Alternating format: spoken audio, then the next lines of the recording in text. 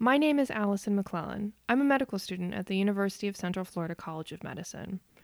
I've gotten to meet a lot of great physicians, and the interactions that I've had with these people have got me thinking, what is their life like? How did they choose their specialty? What kind of training did they have to have in order to get where they are today?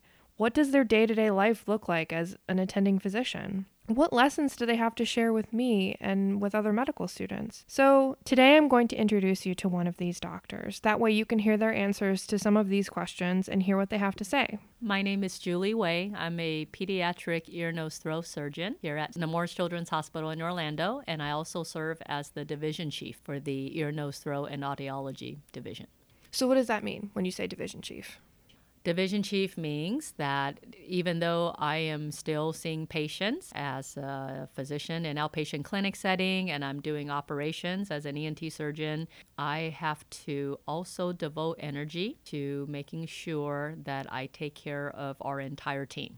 So that's currently 3 other surgeons, soon to be 4, 2 nurse practitioners, and a physician assistant. They all practice independently. They see patients as well. That means that I have to coordinate everything from our schedule, from the day-to-day of who's what, where, doing what, how, to being really kind of the leader and captain to meet everybody's needs. I went to New York Medical College in Valhalla, New York. And I always thought I would grow up to do pediatric hematology oncology. And then in July of my 4th year, I said, you know what, I'm going to do a month of ENT. I'm not sure what that is, but I think it'll help me be a better pediatrician because I think you need to look in kids' ears. And right at the end of my 3rd year, I had a great rotation in pediatric surgery. I'm not going to lie, during medical school, my exposure to surgery was tainted by the fact that I saw some behavior and conduct that just made me think that a career in surgery and surgeons may be synonymous with less than respectful behavior. And that was not something I was interested in. So I just assumed I would not ever want to be a surgeon.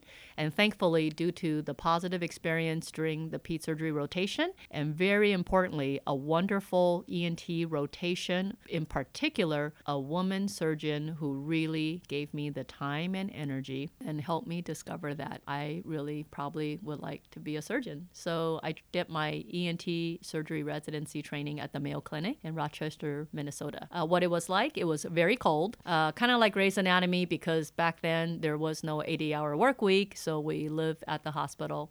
Did you do a fellowship anywhere? Oh, yeah. So after the 5 years of residency training, my 4th year, I remember, being asked, well, what are you going to do when you grow up? I mean, sure, you're going to be an ENT, but what about, any subspecialties? I was reminded of my love and passion for working with children. The fact that I wanted to be a pediatrician in the first place. So somebody, one of my dearest friends who was a few years ahead of me, she says, well, you should be a peds ENT. And I thought, you know what? Yeah, maybe. Why not? So I applied and here I am. So I did a 2-year fellowship after my residency training. Back then it was called Children's Memorial Hospital in Chicago. Now it's the Lurie Children's. So I had another amazing 2 years. You clearly wear many different hats in your job. What are the patients you see like on a day-to-day basis? What kind of conditions do they have? ENT as a specialty and peds ENT as a subspecialty is pretty cool. We see a number of things. So the common things, right? Lots of ear infections, may be a good candidate for ear tubes because they may have mild hearing loss. They're on lots of antibiotics. We deal with a lot of young children who are healthy or not healthy, who have significant snoring, sleep disturbance, obstructive sleep apnea from big tonsils. These are the things people think of when you talk about ENT. We actually deal with very complicated things as well. Complex airway problems. We deal with hearing loss, vertigo. My joke is everything above the collarbone except the brain, the eyes, and I guess I don't do hair. My daughter pointed out that I don't do hair. On a given day, I see so many variety of things, neck masses, lumps and bumps. We take care of newborns with tongue tie. We take care of congenital lesions. So on a clinic day, on average, we see lots of patients, various ages from birth till age 18. We see difficulty swallowing. So there's a lot that we see that you can't see anything wrong on the outside, but the problem's on the inside. ENTs are trained to deal with voice, but I find that this is pretty amazing because Obviously, breathing's important, swallowing's important. We all take that for granted. But lots of quality of life issues and human development, early communication, it all lives within ENT. During your training, did you have anyone that you kind of stood out to you as a mentor that helped you? Oh, absolutely. When I was in Kansas City for 10 years, I was in a university setting. We work with residents and fellows. Teaching has always been a passion and a mandate for me because I truly believe in the value of the impact it makes somebody else's life, just like so many have done so for me. So during my residency training, I mean, you can easily say every one of the faculty that you're assigned to work with and learn from are potential mentors. But the truth is not everyone, is the mentor, and each person at every stage in your career, especially well after you're a quote unquote student or a resident or a fellow, needs mentoring. So over the years of my career, I've now learned that a mentor is not just somebody who's much older than you and has to have white hair. What I didn't know was that I would grow up and be blessed with a career. You see, you can finish med school, you can be a doctor, a surgeon, and you can have a job. But in fact, I never understood until I'm living it and now reflecting that, wow, you have a career.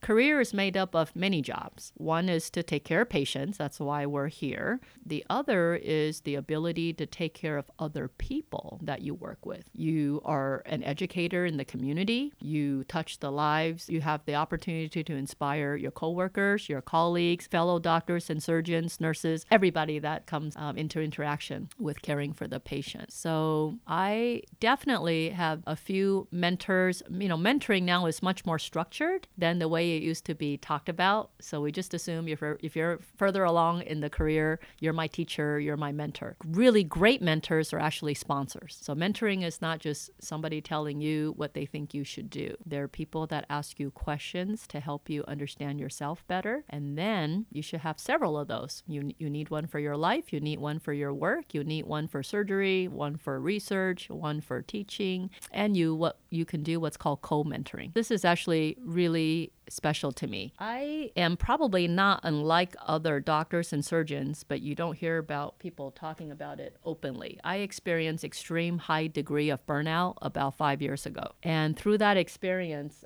thankfully, I had a chance to stop and reflect. I was doing so much that I was emotionally exhausted, depleted, and could not experience my day-to-day with the kind of joy that should come with doing what I love, because I'm a human being and we are expected to do a lot. And when you take care of other people, you don't take care of yourself. So this is every day, all the time happening to so many of us. So bottom line is, once I had the insight and realized why I was living in pain instead of joy, why I wasn't engaged in my day-to-day, and why I wasn't being my best self, I wanted to make a change because I knew I could not go on that way. And I didn't want to quit medicine. So at my prior environment, I was so proud to have reached out to a couple of the women faculty. And very quickly, in a 2-3 year period, we resurrected an organization called Women in Medicine and Science, where we have just up to hundreds of women, whether they're a surgeon, clinician, researcher, graduate student. We started a strong conversation and a culture change to empower each of us to believe that a career is a horrible thing to waste, not understand, neglect, and not enjoy. And we did that through conversation, through formal events, through this awareness, this active awareness, recognition of each other's achievements, of the power of the inspired human spirit. So Allison, my biggest concern when I was driving to work this morning, this is what I think about. America is getting sicker by the minute. Obesity, risk of chronic diseases, the rates are skyrocketing. We don't have enough of us to take care of the population. And what we do have, no one's talking about physician, surgeon, wellness. So I have been for a long time trying to have conversations and support physicians and surgeons around me and share my burnout experience. So what happened to me does not happen to somebody else. And what I'm worried about is we can't train enough students fast enough, students like you, to be enough to take care of our population, given the changes in healthcare, the number of hours we deal with the computer, the requirements, we're human beings. We're bombarded by too much all the time. So when the current workforce is busy burning out, we're going to be in serious crisis. And most importantly, no one deserves that. You are in the middle of your training. You're going to spend years training, and we do amazing, impactful work for everyone around us. Do you have qualities that you think make a good doctor? So I gave up everything I worked for in my community to move here to a place where nobody knew me.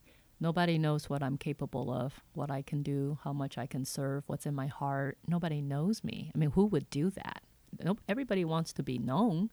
I did that because I believe in what Nemours' mission is. Your child, our promise. Treat every kid as if they're our own. Here are the qualities that we may not all be born with. Some people may be better at it than others. It depends on your exposure and your life experience. However, the things I feel are important, empathy. If you just as a human being can't be empathetic and don't care, you can do your job. You may even be good at it, but the human experience received on the other end from that of a patient and family is going to be different. The basics, you got to be willing to read, to learn, to have a curious mind and not settle for what you were taught 20 years ago. Science and medicine is moving so fast, none of us can keep up with it. What we think is true today may not be true 10 years from now, but at least, you have to be aware of what you don't know and have humility and have the willingness in your heart to recognize that what you do matters.